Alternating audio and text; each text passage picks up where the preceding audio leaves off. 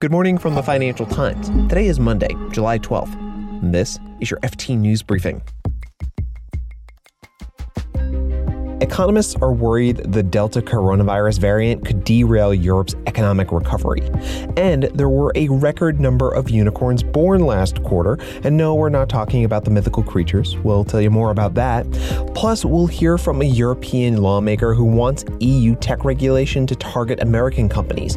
But he claims he isn't being anti-American. We hope for sure that soon we will also have European companies in that size, and then these rules will also apply to them. I'm Mark Filipino, and here's the news you need to start your day.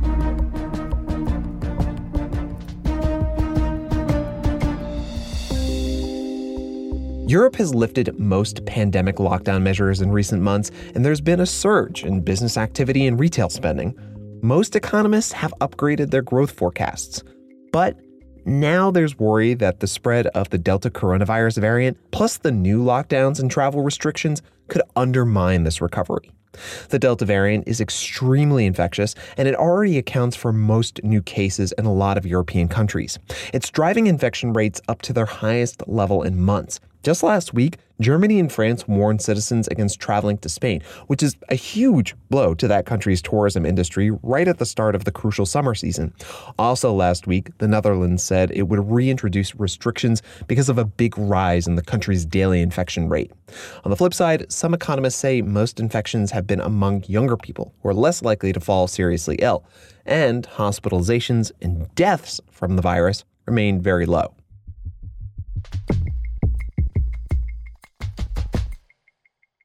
European lawmakers are moving forward with their flagship tech regulation, the Digital Markets Act.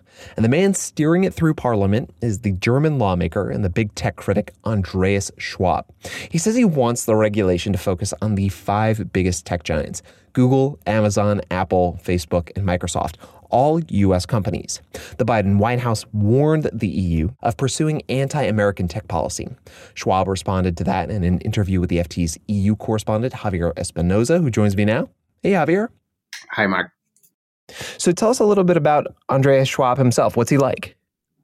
He is a savvy operator from what I can see from the distance. He's someone who understands where the political debate is landing zone is. He is very agile in speaking with all the stakeholders. So you will see him engaging, for example, with like associations representing apps, or like with the big tech companies, and equally with his peers in the parliament, with the commission.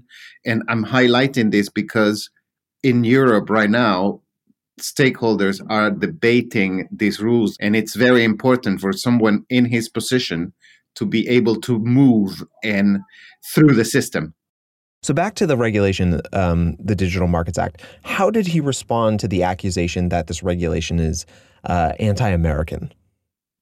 He is just pointing out in his view that there are companies that have become too big, and in a way it's not really about being anti-American, but about identifying companies with a certain size and a certain clout in the market that need to be whose powers need to be curbed. I actually spoke to Schwab recently, and this is what he had to say. It's true that for the moment, it's most of all American companies. We don't know really with TikTok and with Alibaba, because some of them are not even stock market listed. But we hope for sure that soon we will also have European companies in that size, and then these rules will also apply to them. So there is no anti-Americanism at all here in place. And he actually also made the point that in the US, that, Congress itself is targeting companies with a valuation of 600 billion euros, meaning that Americans are also targeting American companies.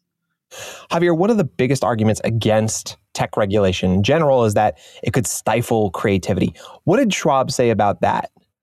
He pushed back quite strongly against this idea.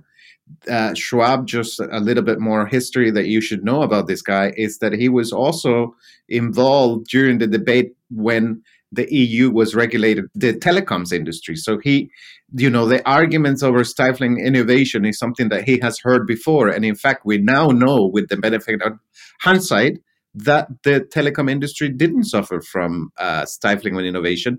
And the consumers are arguably now better off. But he does acknowledge that there has to be the right balance. For sure, we have to find the right balance here between, on the one side, saying game over to unfair business practices, saying very bluntly that we have been cheated for too long time by having heard that these are all algorithms, stupid, and we don't understand it as politicians. But on the other side, we have to make sure that we don't overregulate, that we just do something which is useful for the market, which is useful for other companies to be there in the market, to compete with each other at a fair basis. Does any of the stuff that happened at the OECD, the global corporate tax rate, does that affect at all some of these regulatory ambitions that are going on at the EU? Because a lot of it is skirting taxes and that sort of thing. That's a very good point, Mark. It doesn't really affect it, but it goes in tandem with the narrative that big tech has gotten away with murder for too long. So on the one hand, kind of like the one leg is like this regulation that is actually tackling alleged anti-competitive behavior. So like business models. So like, for instance, the App Store charging 30% fees to like app developers and like by that maybe undermining rivals or like making it difficult for people to enter the space. And on the other hand, then we have the debate about the digital tax. But even though they are sort of like within the big umbrella of big tech and how big tech should pay more and do better, they are sort of two separate processes. Javier Espinoza is the FT's EU correspondent. Thank you, Javier. Thank you.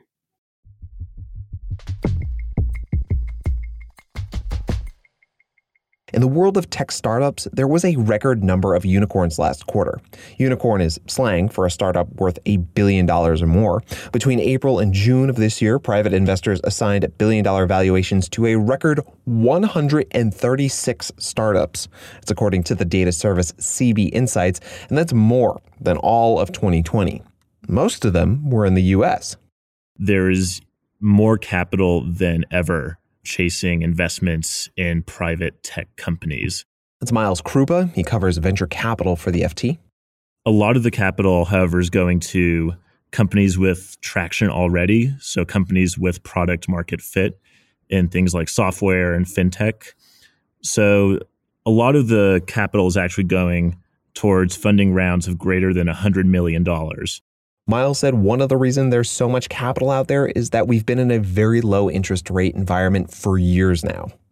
Big investors like sovereign wealth funds are not getting yield on government bonds. A lot of them are looking for investments in tech. You saw this through Abu Dhabi and Saudi Arabia backing the $100 billion Vision Fund. You're now seeing it with firms like Tiger Global that are doing a lot of deals and raising a lot of money from big investors. Whereas before, the startup funding ecosystem was dominated by a few blue chip venture capital firms, it's much, much more diverse these days. That's the FT's venture capital correspondent, Miles Krupa.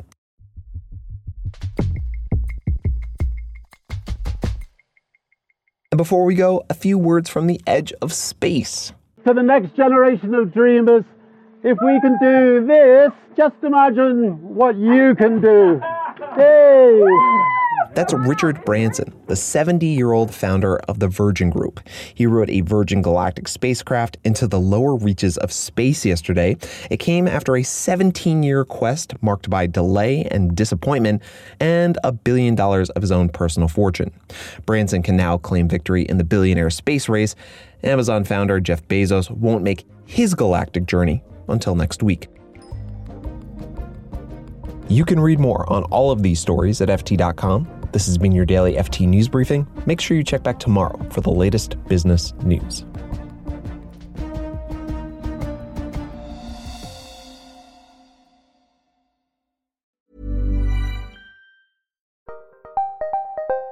Did you know the Capital Ideas podcast now has a new monthly edition hosted by Capital Group CEO Mike Gitlin? Through the words and experiences of investment professionals, you'll discover who was their best mentor, what's a mistake they made that changed their approach, and how do they find their next great idea. Subscribe wherever you get your podcasts. Published by American Funds Distributors, Inc.